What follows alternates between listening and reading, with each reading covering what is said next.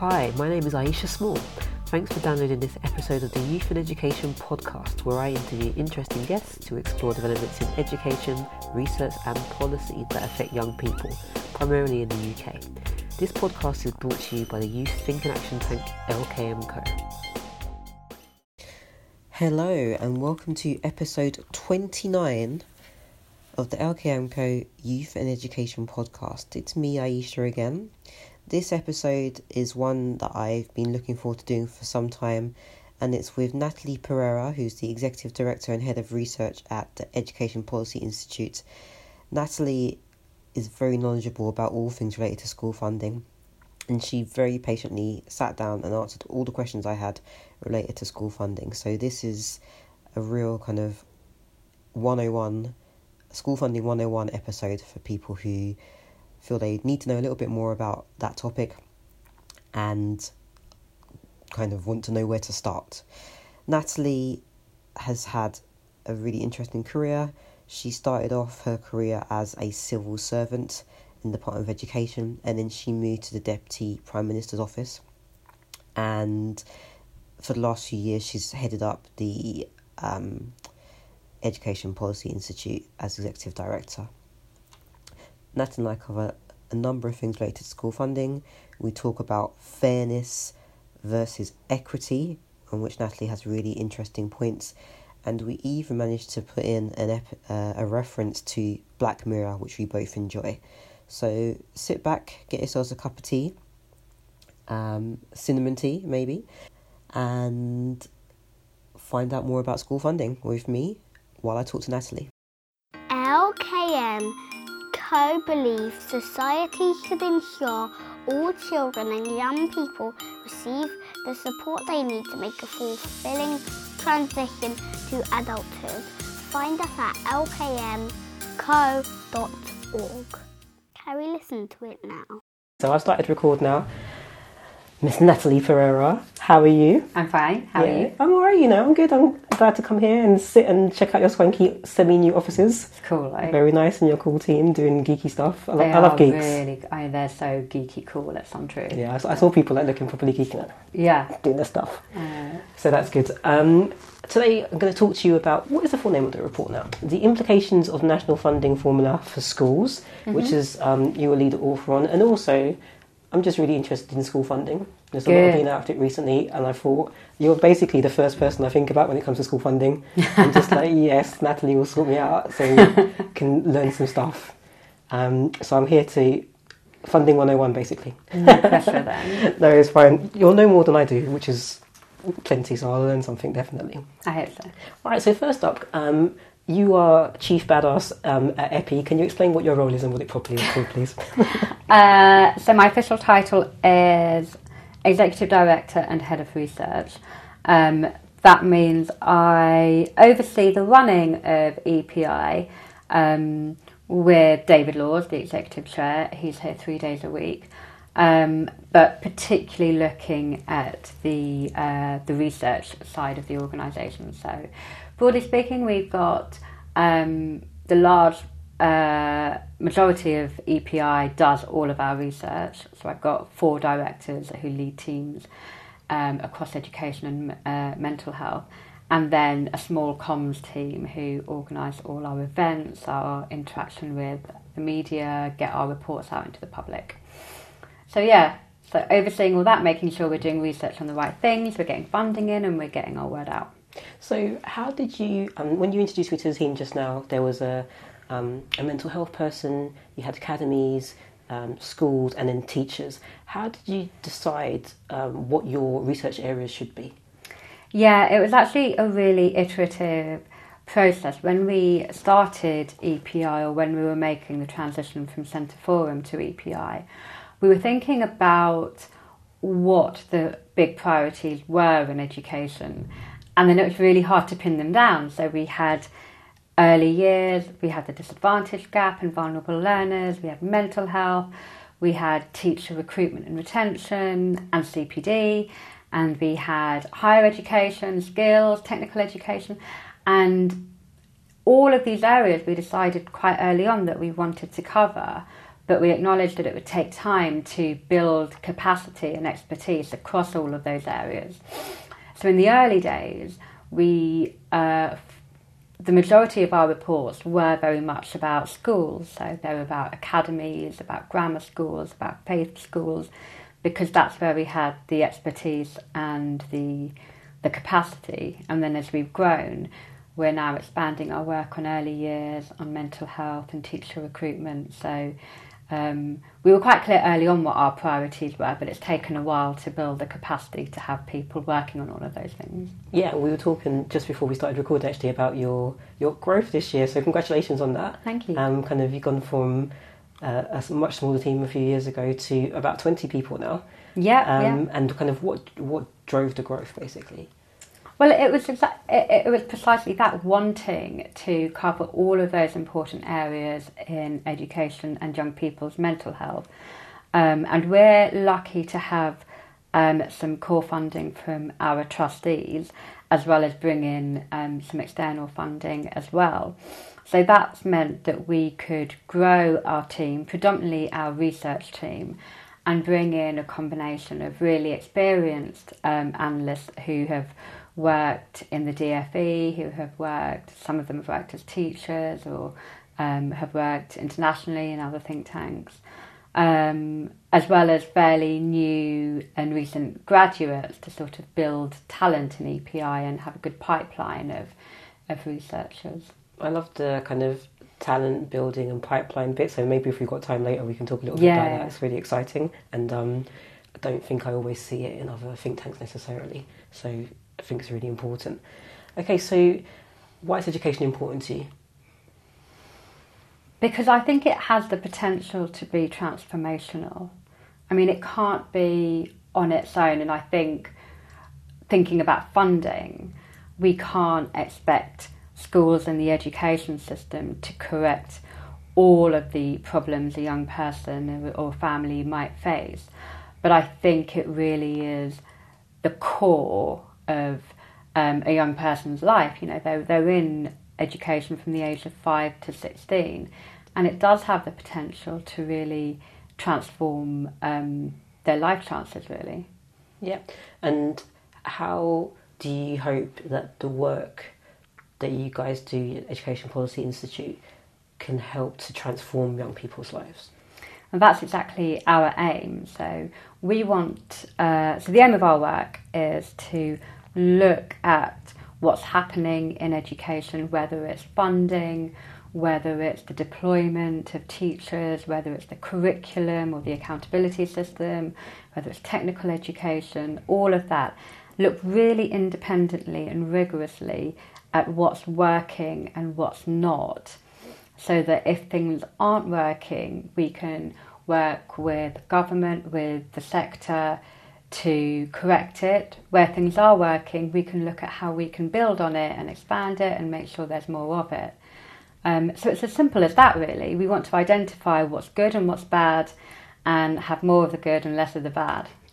I'm here for that, definitely. It's interesting because like, when I think about education and kind of the policy and think tank space, I think EPI is probably the organisation that's closest to the things that we are interested in, LKM&Co, but from a slightly different angle. Yeah. So you guys are more, probably more data driven than we are, and obviously you're generally more schools only, whereas we look at the youth space as well. But when I think about organisations that are trying to do the same thing, I definitely think EPI is kind of our closest ally in that space and approach, and as well as we were talking before, kind of being non-partisan as well and independent in that respect. Yeah, I think our missions are definitely aligned, and I always describe it as we are independent, we're impartial, we're data-driven, but we have a very, very strong moral purpose as well, and that runs through the organisation and all of the staff that work here, that we're here not only to improve education policy making generally throughout the country, but to narrow the gap between the most disadvantaged and the rest.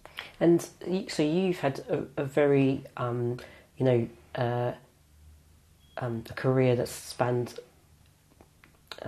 civil service and kind of you worked in the DFE for some time, and you also worked in the Deputy Prime Minister's office. And do you feel like that's been like an undercurrent to the things that you've been interested in your career? Yeah, definitely.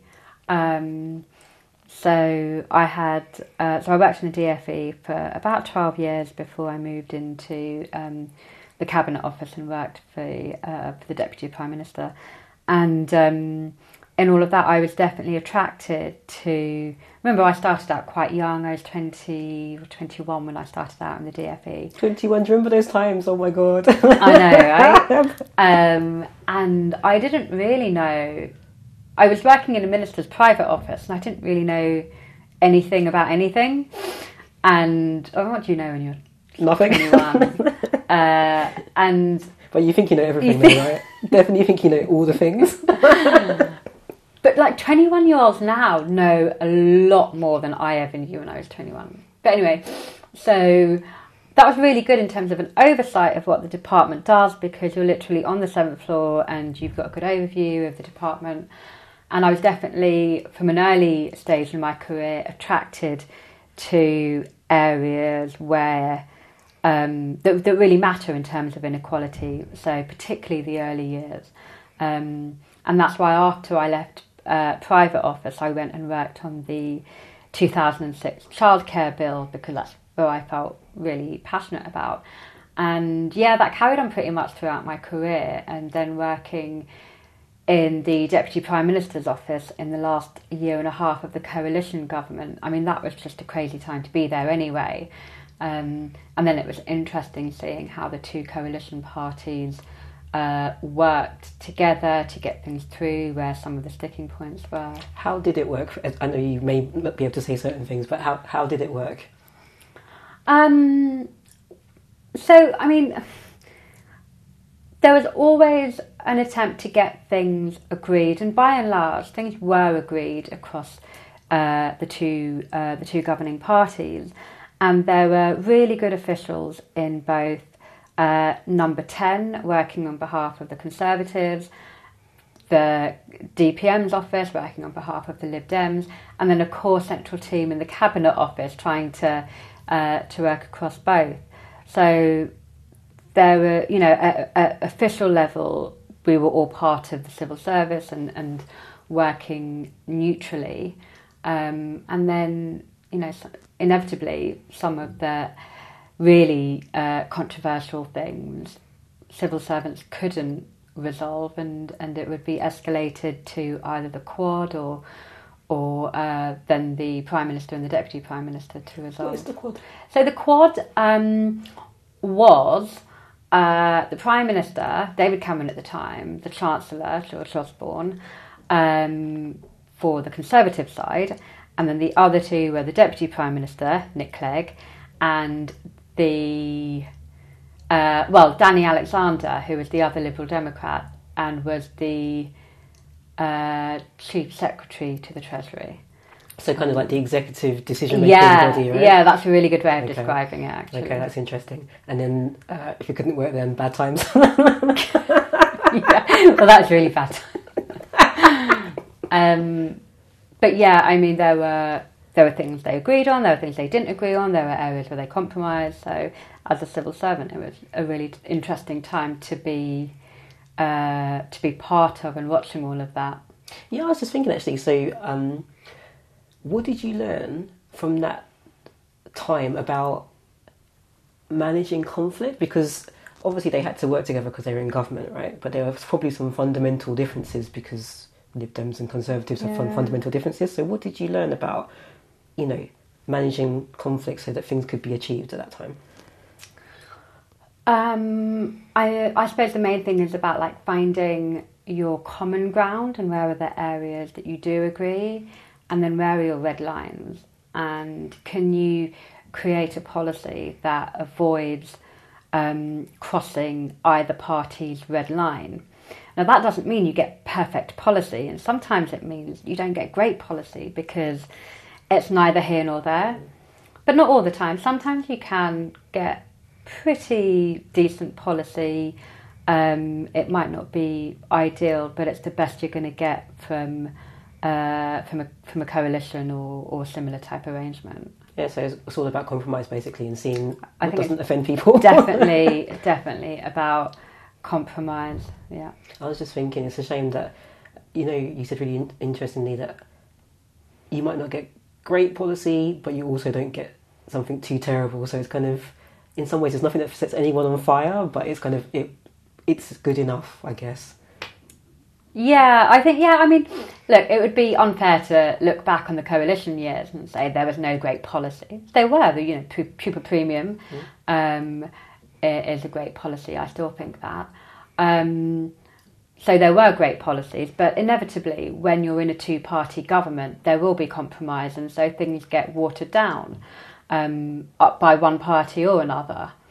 So it's just a fact of life when you're in that kind of government. I think it's just life in general, isn't it? Like, whenever you're not just you, there's compromise, right? Yeah, right, in your family. I was just thinking that. Yeah. So on Sundays we have a system where we watch a kids film with the kids, and what used to happen is they'd have to decide it together, but then you kind of get a film that no one really wanted because someone didn't want Jungle Book, somebody wanted this, and you had to kind of find, so everyone would just choose one that no one hated. Now we do it whereby it's a rotation, so one person gets to choose the one they really, really want. Okay. Which seems to work better actually for them. Okay, I mean I don't know how you could apply that to government policy, but another good analogy is, imagine, my son is 12 now and he eats really hot food, spicy food. Yeah. But imagine if, I know, right? But imagine if you have a child that doesn't, and then you want to make a curry and you're craving a really nice hot curry, and you get to make the curry, but you can't put a lot of chilli in it. Why are you describing our life? That was our life the first 5 years. It's only just changed. So you get to have a curry, but it's not as hot as you would like it. So, I mean, that's making coalition government. We used to make it semi-mild, and then we'd add the hot sauce afterwards. That's how we did it. Yeah, but it's still suboptimal, because you've got to bake in the chilli and everything. Of course. Yeah, definitely. You're actually describing our life for the last kind of 3-4 years now. It's literally just changed, and we're so happy. In terms of school funding landscape, I said this is going to be school funding 101, so I can learn stuff and people listening can learn stuff. The report was, I definitely recommend it for people who actually don't know a great deal about school funding, who are in the schools area and education area, but they're thinking, okay, I want an overview of what's going on. So first of all, thanks for writing it. Thank you. And what was the school funding landscape up until around 2016? Brief overview. It was turbulent, right? Because we had this period from about 2006, when the Dedicated Schools Grant was introduced properly as a ring-fenced grant for schools, and local authorities couldn't spend the money on anything else. And from early on, many local authorities wanted the distribution of that grant to be fairer. And I'll come back to what we mean by fairer, or what some people mean by fairer. And both the Labour government and then the coalition government said they agreed that the distribution of that grant was out of date, but none of those governments were actually able to introduce a national funding formula. So you had years of uncertainty, and then when the coalition government came in, they did come close to introducing a national funding formula, but they sort of backed away at the last minute, and that was really frustrating. Why is it? What was so you touched on it a little bit, and there's a bit in the report about it, about the difficulties of introducing the national funding. What were the difficulties, basically, and why has it taken a while? So ultimately, it comes down to winners and losers. If you have a fixed pot of money, whenever you redistribute that, you're going to have some areas winning, great. They're going to vote for you, and you're going to have some areas losing, and that's not so great. Bad times. That's really bad times. And so there was that, but then there were some quite knotty issues as well. Like when I was working on school funding, we would get pressed to introduce a national funding formula that reflected how much it cost to educate a child. And we don't know that, right? Because every child is different, and we could cost how much it it is to put one teacher in front of a class of 30. But sometimes you need smaller class sizes, and sometimes you might want to offer a really broad curriculum, and sometimes you might not want a broader curriculum, and you might have a school where you've got more children with additional needs. And anyway, so it's really difficult to do a bottom-up funding formula, because it does require you to be quite definitive about how much it costs to do certain things. There are also issues about small schools and how do you fund them, and small schools in really rural areas, they need to be kept open, because closing them would mean that devastate the community. It would devastate the community, right? Yeah. And pupils wouldn't have anywhere else to go. And I remember sitting down with some people who were from Cumbria local authority in front of a big map, and they were showing me how if this school here closed, these children would have to go around all these mountains and lakes to go to another school. But then there were loads of small schools in Lewisham and Blackheath and Surrey that don't need small schools. And there's not a need necessarily for all of those small schools, and there are ways that they could operate more efficiently.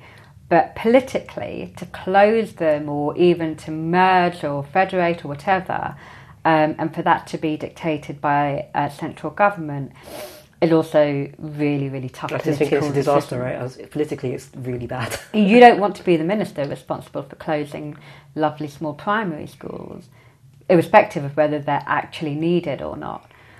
So there's a big political issue about redistributing money from one area to another and winners and losers. And then there are some quite knotty things about the practical way that you would design and implement a formula. And I think that's really what delayed it for so long. Yeah, because when I was reading the report, initially I thought, okay, so national funding formula, because I kind of started hearing about it 2015, 14-ish, something like that. But actually, when I was reading it properly, it kind of started before that, which I don't think I was fully aware of, even though I was in schools at that time. It wasn't as much on the horizon. Yeah. Why do you think that is, or is it just because no one had really decided what was going on? Yeah, I think for local authorities and maybe school leaders, but mainly local authorities, they could see the discrepancy in the amount of funding they were getting compared to other areas, particularly those in London. So there was a lot of pressure from them to government to address those inequities. And so there was that pressure in Whitehall, but I think it was a good thing that it didn't necessarily cascade into the school workforce. Why is that at that time, do you think? I mean, why was it a good thing at that point that it didn't cascade into the wider school workforce? Because, I don't think it would have been helpful for teachers to be worried about a national funding formula when it may or may not have happened, or it was still quite a long way down the line. Teachers have got enough on their plate already. Yeah, good point. And we've seen the effects now that people are worried about it. yeah. I mean, they're worried about funding overall, I think, yes, more so than the formula. Yeah, actually, that's a very good point. So in my head, I'm conflating the two. Is that wrong of me to do? No, I don't think it's wrong at all. But I think it is important to be clear about the problems with the overall pot of funding, if there are any, and then the implications of the formula. So there might be loads and loads of money in the actual pot of money, but the way that it's distributed might mean that your school loses out. Okay, got it. And part of the issue, as you were saying, was that government was trying to work out a way that it didn't seem that anybody lost out, when that's kind of impossible to do. Well, they've sort of done it with this formula, because they put an extra 1.2 or 1.3 billion into the dedicated schools grant that was distributed by the formula in April, and they did it in such a way that they applied, without wanting to get too technical, they applied a funding floor so that schools who would otherwise lose under the formula wouldn't lose. But that meant that schools that were set to gain, they still gain, but not as quickly or as much as they might do otherwise. Okay, and did you say that happened in April of this year? Yeah, so this is the first year of the national funding formula. All right, thank you. So I'm just trying to get the timelines out in my head and Yeah. so on and so forth. So there's two questions relating to that, which were, one of them was, so we spoke a little bit about Dedicated Schools grant. You mentioned that, from my understanding, there was some kind of inequality almost baked in under some of the earlier models. Yeah. Can you explain a bit about that? And something that it seems like the government tried to do to kind of make it seem fair, but then it kind of messed things up a bit. Yeah, I mean, that's sort of what happened. So before like 2002, 2003, money would just go to local authorities for all of their public services as one big pot. And they would get more if they had deprived communities, etc., and more people, etc. And from that money, from that big pot for public services, local authorities could choose how much they then spent on schools. And so if you take London as an example, London, A, had more money because they had more disadvantaged and deprived communities, and B, some London areas politically made it a priority to put more money into schools. So when the DFE created the Dedicated Schools grant in like the early to mid 2000s, they said, right, we're going to do three things. We're going to give all local authorities a per pupil amount in this new Dedicated Schools grant, and we're going to I've lost my train of thought. We're going to ring fence it so it can't be spent on anything else. And we don't want schools to lose any money from what they're currently getting. So we're going to make the per pupil amount that we give to local authorities pretty much the same as what they're spending now. Which sounds great, but... Kind of, right? So London had a lot more money because they also had lots of BME pupils, right? So they were getting extra funding to support the education of black and minority ethnic pupils who also had English as an additional language. So all these extra grants they were getting were all consolidated. And so London, the per pupil amount for most London boroughs was relatively high. And then local authorities outside of London didn't necessarily get as much, so they didn't spend as much. And their per pupil amounts were relatively lower, and many of them were at the time more affluent than London. So that's how the inequality, the not necessarily the inequality, discrepancy. But the discrepancy was baked in. And then since then, demographics have changed over time, and there's not necessarily a clear-cut case for one area to get a certain amount of funding and another area to get a very different level of funding. And so what the formula does is say, right, we're going to start from scratch and say if you have, you get this much per pupil for all your pupils, irrespective of their demographic. But then if you've got a pupil with EAL or a disadvantaged pupil or a pupil with SEND, then you get a bit more. If you're a small school in a rural area, then you get a bit more, etc. Is that because of the kind of running costs of a small school or something like that? Where's the reason that small schools get more? Because they can't necessarily secure economies of scale. If they've got like 70 pupils or 50 pupils, they still have a lot of the same fixed costs as a regular school. So they get a bit more to compensate for that. Okay, so that makes sense. So trying to make it viable for these schools to run, because they have to be there for a wider social good, basically. They have to be there, and that was why we, part of the reason we created that sparsity factor when I was working on school funding is a way of recognising that if that school were to close, there'd be no other local school for children to reasonably travel to. Whereas if you have a small school in a London borough, if that school's closed, there might be 10 other options for a pupil to go to. Yeah, like I remember when I first worked in a school outside of London, I gave kids a detention and they were like, "Miss, we've only got one bus," because there was no other bus. And I was so used to, like, whatever, get the next one. There wasn't another one. It was the one school bus. I had a similar thing when I did my work experience when I was 14 at a special needs school. It was really interesting. It was one of the most informative periods in my life, I think. But I went to school in the middle of Croydon. I'm surrounded by buses and trains and all that. And this is a bit further out. It was in Hayes, going towards Orpington. And on my first day after I finished at the school, I went to the bus stop, and there was this lovely little old lady. She was in her front garden trimming her hedge or whatever. And she said, "Oh, are you waiting for the bus?" And I said, "Yeah." And she said, "Oh, you're very lucky. They're very frequent round here." And I was like, "Great." And she said, "Yeah, they come every hour." I bet you were just like, okay. Yeah. So. Yeah, I had that one. And that was like, I don't know, like 20 minutes away from the centre of Croydon.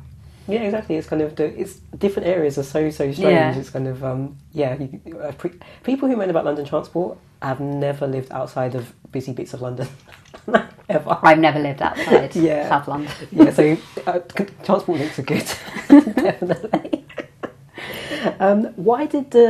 So we've spoken about why the previous government and the current government felt pressure from local authorities, because obviously certain local authorities didn't get as much funding. They felt like they were getting a bad deal, right? They suddenly had different demographics of pupils and families and cost pressures, so yeah. So one thing that really jumped out that I didn't realise was the fact that the number of academies and that increasing had added pressure to funding. Can you explain why that is, please? I don't know that they did. Oh, sorry. Pressure to reform school funding, I should say. Oh, okay. Thank you. Yeah, okay. So... See, this is why I'm talking to you, like, but did they though? No. I don't think they did.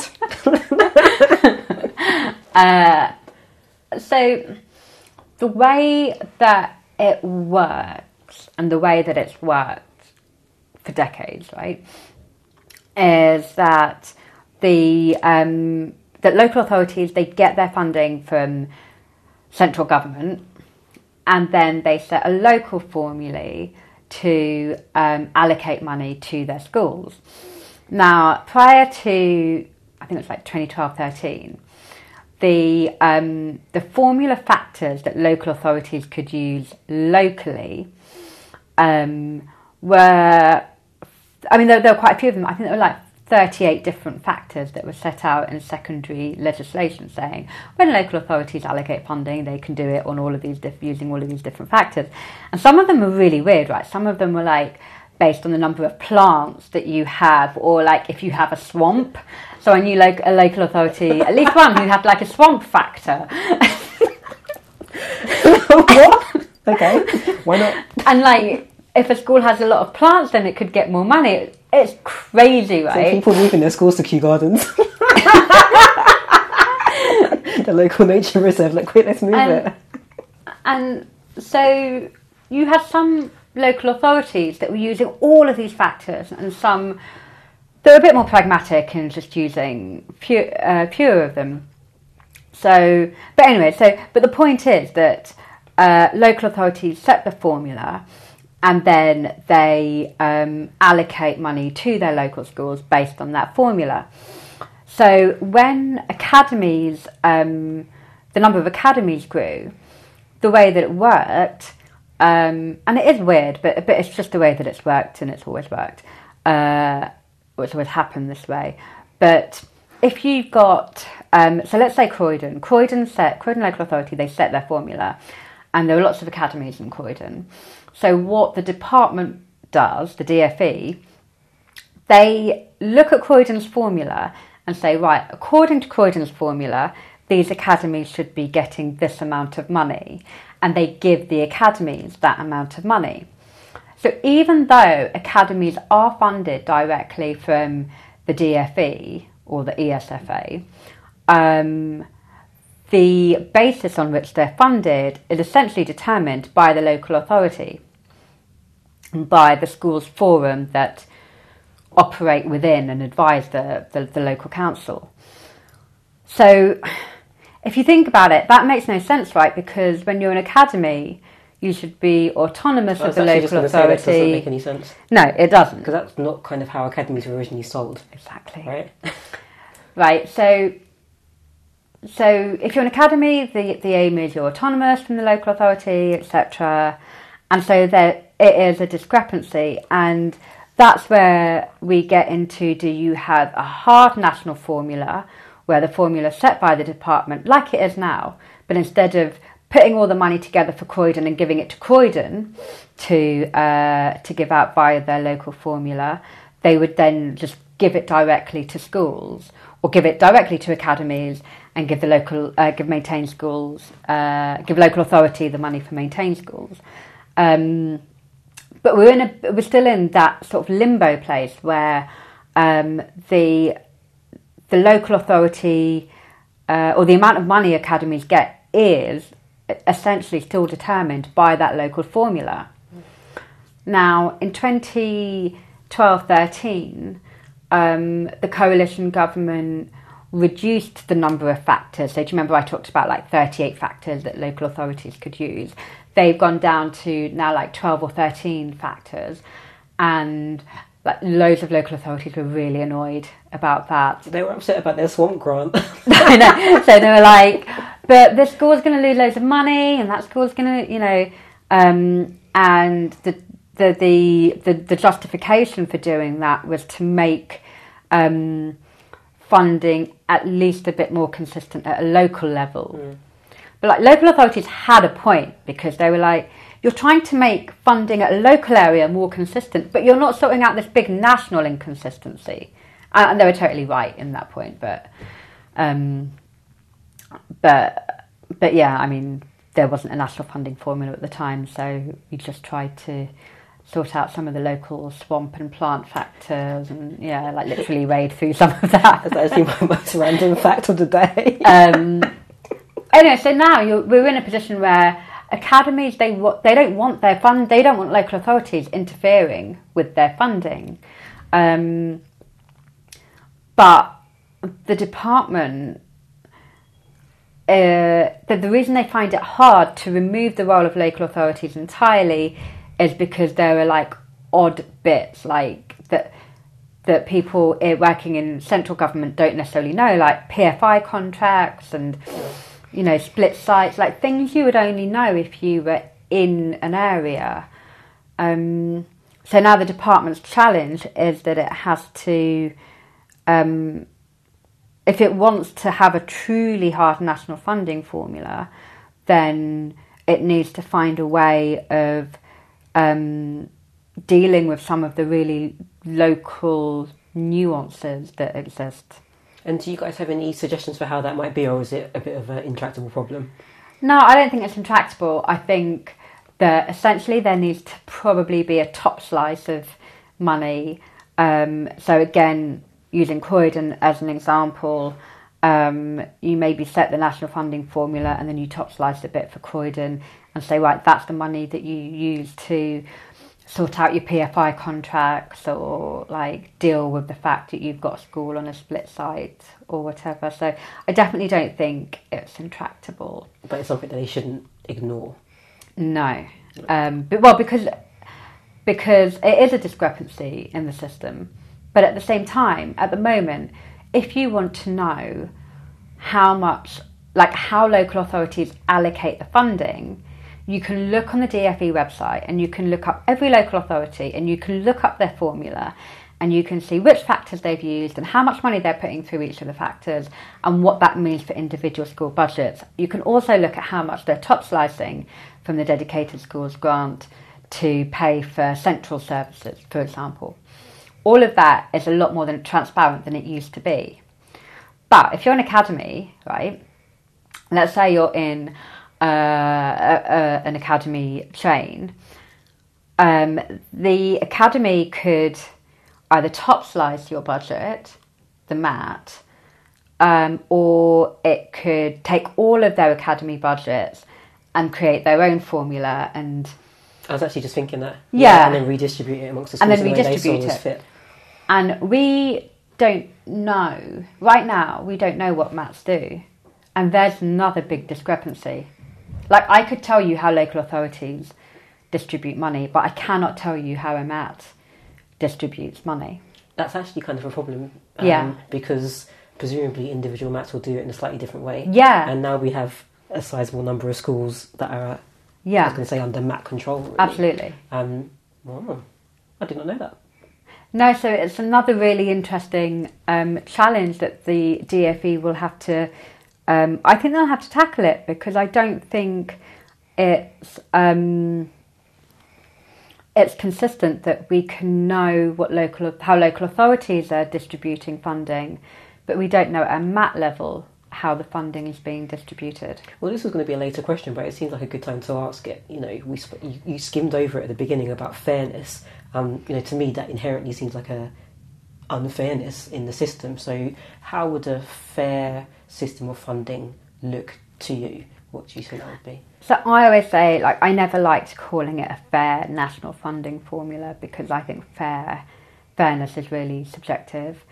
But I think in terms of an equitable and transparent funding system, I think that's what I want a funding system to be. And where would you pick up the difference between equity and fairness? Because there is a difference, but, you know, how do you see that difference? So my interpretation of fairness might be very different to yours. So, for example, when I was in the Department for Education, I had a grammar school head phone me up and say how unfair it was that loads of disadvantaged pupils got extra funding and his pupils didn't. To him, that was unfair. To me, that was not unfair. No one just saw my face, but I was like... I saw her face. And as someone who went to a grammar school, but carry on. But, so you can interpret... People have different views of fairness, whereas I think equity is, in a way, easier to define. So, and in this context, equity means that if your daughter, you have a daughter, right? Yep. If she goes to a school in Hertfordshire, or if she goes to a school in, I don't know, Cumbria, she would attract a similar level of funding, give or take, you know, teacher pay scales in and out of London. So irrespective of where she goes to school, that's equity. You know, that at the moment, or under the old system before the NFF, if she went to school in Tower Hamlets, she'd attract a very different level of funding, in fact, almost twice as much funding as if she had gone to school in Wokingham. Is that, though, due to something that was interesting in the report, actually, the deprivation? So that would be equitable if all areas in the country had the same kind of challenges or advantages, but as we know, they don't necessarily. So how do you deal with that? They don't, but under the old system, they were funded essentially like they had the same demographics as they did in the 80s and 90s. Like, that's how far back the per pupil funding rates were baked in. Whereas under the NFF, it's about the pupils here and now. So if you have a community of pupils who are disadvantaged, who are maybe not native English language speakers, the funding system is flexible and dynamic enough to get funding to that area and to that school in that year, if you like. So it's dealing with demographic shifts, right? It's dealing with demographics. Okay, that's interesting, because if I think about the area I grew up in, at the time. So when I grew up in like 80s and 90s, it was white working class area. Yeah. And when I go visit my mum now, like it's not that area anymore. So it's an interesting mix of loads of different nationalities and also probably quite a few more young professionals. That kind of an area. Yeah. So the demographic, like it's very clear to see since the kind of like 15, 20 years that I lived there. Yeah. And so by having a formula, you deal with that each year. You're taking into account the local demographics. Which does sound much more equitable, actually. Yeah, it does. It's interesting. Okay, so we spoke a little bit about why London has seen higher pupil funding than other regions, generally speaking. Okay, so I feel less of a dummy compared to when I first started talking, which is nice. Good. Can you give me, so anything else that we need to kind of give for people who would be interested in national funding formula, like me, who are interested in schools and education, but didn't know much about it, so a kind of a guide to it for anything that we haven't covered?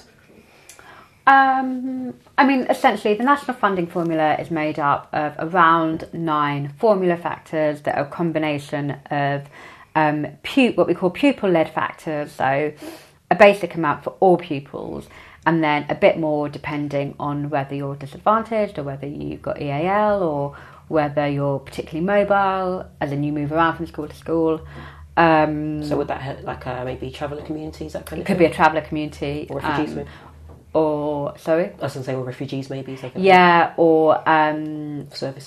Service children, yeah. And if you have what we call low prior attainment, so if you're a low attainer, then you attract a bit more money because you might need extra help, or you probably do need a bit of extra intervention. So you have the majority of the formula factors deal with those pupil-led characteristics, and then you have a few that deal with the context of the school. So we talked about the sparsity factor that helps to support rural schools. You have a lump sum that's essentially for all schools to again cope with their fixed cost. I think that's pretty much how the formula factors work. And then it's really important to remember that for the time being, the department is right to say that that no school would lose funding as a result of the new formula. And explain that a little bit more. I was like, really, guys? So they're right in that, like we talked about, the formula has a funding floor, which means no school will lose funding as a result of the formula, but a school could lose funding if they have fewer pupils year on year, because it's a per pupil protection. And they could lose funding if the local authority, depending on how the local authority sets its formula. Now, again, there are lots of rules about how the local authority can set its formula and how much schools could lose or are allowed to lose, but it doesn't guarantee against no loss. So the government's right, but also not entirely right. Yeah. So when they say that no one's going to lose out, do they mean in kind of real terms or in cash terms? Because that's always another one where people are like, well, yeah, but things cost more now. Inflation. They mean in cash terms. Okay, which is a bit sneaky, no? A bit. Yeah. I'm just thinking it's a bit sneaky. Because if they, I don't know, say MPs are going to keep their salary and it's like, you've not lost out in 20 years' time with the same salary as now with no inflationary links. Yeah. I think they'd be a bit irritated, I'm just saying. I'll let you say those things. Oh, of course, I know you're diplomatically keeping them. So in terms of clearly the 1,000 head teachers who went out and marched about the disagreed with the government. What can school leaders, is there anything that school leaders can do in the current kind of financial climate? What do you feel? I know that you're a governor and that kind of thing. What would be useful for school leaders to think about in this climate? So making best use of the evidence of how to deploy your resource, including your teaching staff, making as many back office, at the risk of sounding like Theodore Agnew, going as far as you can in the back office and admin type functions. And many schools say to us, we've gone as far as we can. We literally, there's nothing left to cut. And I think that's probably one of the main reasons that schools who weren't previously before looking at becoming part of a MAT are, because of the potentially quite big savings in terms of back office and central staff? Yeah, potentially. Although some of the limited work we've done so far didn't find that there were a lot of scope for savings. But I think that's something we need to look into again and update that work, definitely. One thing that I did want to know, though, was there were lots of references to the 2019-2020 academic year. It reminded me a bit of, I don't know, like when I was young, year 2K, everything was going to blow up, basically, in terms of computers and stuff. So I'm wondering, like, what's you remember that? The year Millennium 2K Bug. and nothing happened. I literally put on the computer, it was like, that was fine. Okay. So what's going to happen in 2019-20 and what happens afterwards? I mean, Why we is it don't so even know what's awful? going to happen tomorrow, right?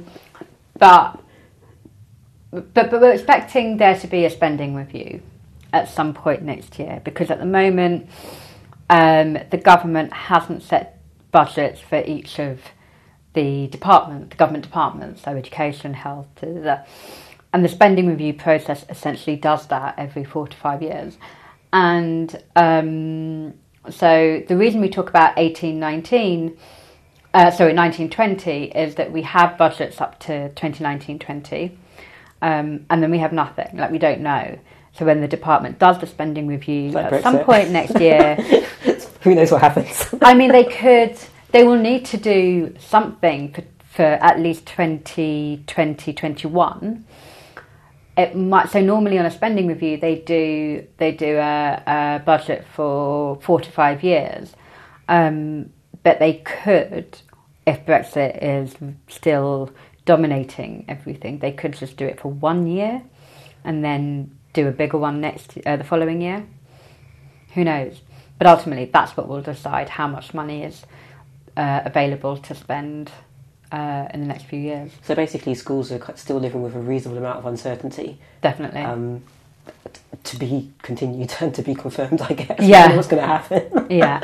All right, so Natalie, thanks very much. I'm going to ask kind of some questions that aren't about funding now, just some interesting stuff that's away from that. This is also interesting, but kind of weird organisational stuff, because I'm just interested in it. So as you mentioned before, or I don't know if we were talking about it, but it used to be called Centre Forum. Yeah.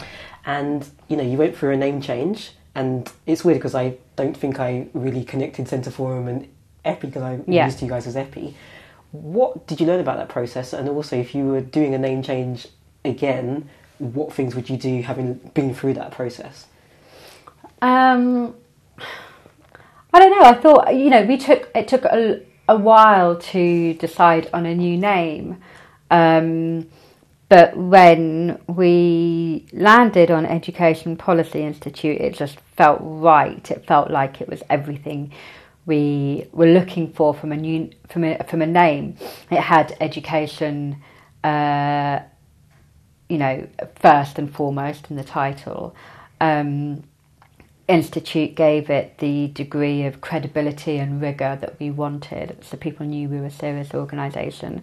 And actually, I didn't know this at the time, but you have to apply to Companies House to prove that you earn the title of being an institute. Really? Yeah, so we had to fill out this form and talk about the credibility and rigour of our research work, and we had to get supportive statements from prominent people in the field of research and policy and politics as well.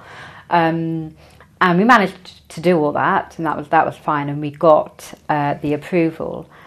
But yeah, I hadn't realised that. No, I didn't know that. So there are, there's certain, you can't call yourself an institute unless you meet certain criteria. Basically. Yeah. But I was confused because, we definitely had to go through that process, and I'm glad we did, because I feel like we earned it. But then we got confused because, on the tube, you see, the Hair Loss Institute.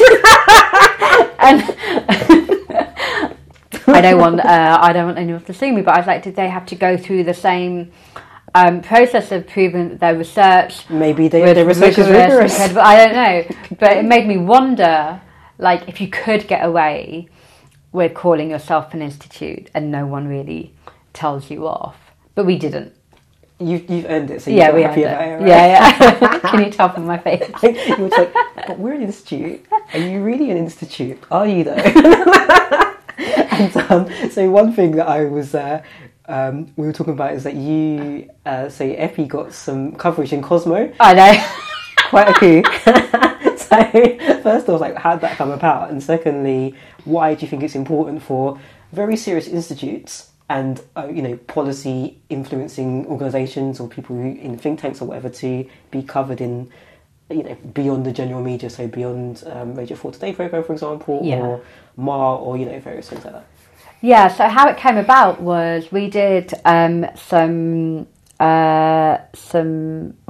actually launched an event with the OECD, which they had this report which looked at the amount of hours that young people in different countries were spending on the internet. And so we wrote up a few articles which highlighted the fact that 15-year-olds in the UK were spending a lot of time on the internet every day compared to other children in other countries. And so that was a while back actually, but Cosmo were doing this article on social media and the impact of social media, and it was an article about Black Mirrors, which is a programme that I love. I love Black Mirror. And I think it might be in an interview with Charlie Brooker as well, which was like even more amazing. Anyway, so they in that article, when they talked about the impact of social media, they referenced EPI, and it was just a fleeting reference to the work that we had highlighted. So that's how it came about, and for me that was really good because we were reaching an audience that we wouldn't ordinarily reach. So, like you say, probably the majority of people who engaged with our research are Radio 4 Today programme listeners. And, they might pop onto the BBC website and read articles about our research. But you're very unlikely to open an edition of Cosmopolitan and see anything about education research. So to be able to reach that audience was great. And for me personally, anything that keeps your job new and fresh was really exciting as well. Yeah, it's nice. Yeah, it's definitely good. And education affects everyone in some respect. Definitely. So audiences do need to know about it. Yeah, they don't normally access other things. Yeah, and the mental health aspect of our work, which we haven't talked about a lot now, but the mental health aspect of our work is incredibly important to us and increasingly really resonating with the outside world as well. People get that there's more prevalence of young people reporting mental health issues and things like anxiety and eating disorders and all of that. So the awareness of mental health has definitely risen in the last few years. And that's only a good thing in my view. That's a very, very important thing. Natalie, thank you very much for your time. You. And I really enjoyed it. Thank you, me too. Cheers. Bye. Bye. Hey people, I love making this podcast. If you enjoy listening to it as much as we enjoy making it, there's a few things that you can do. 1.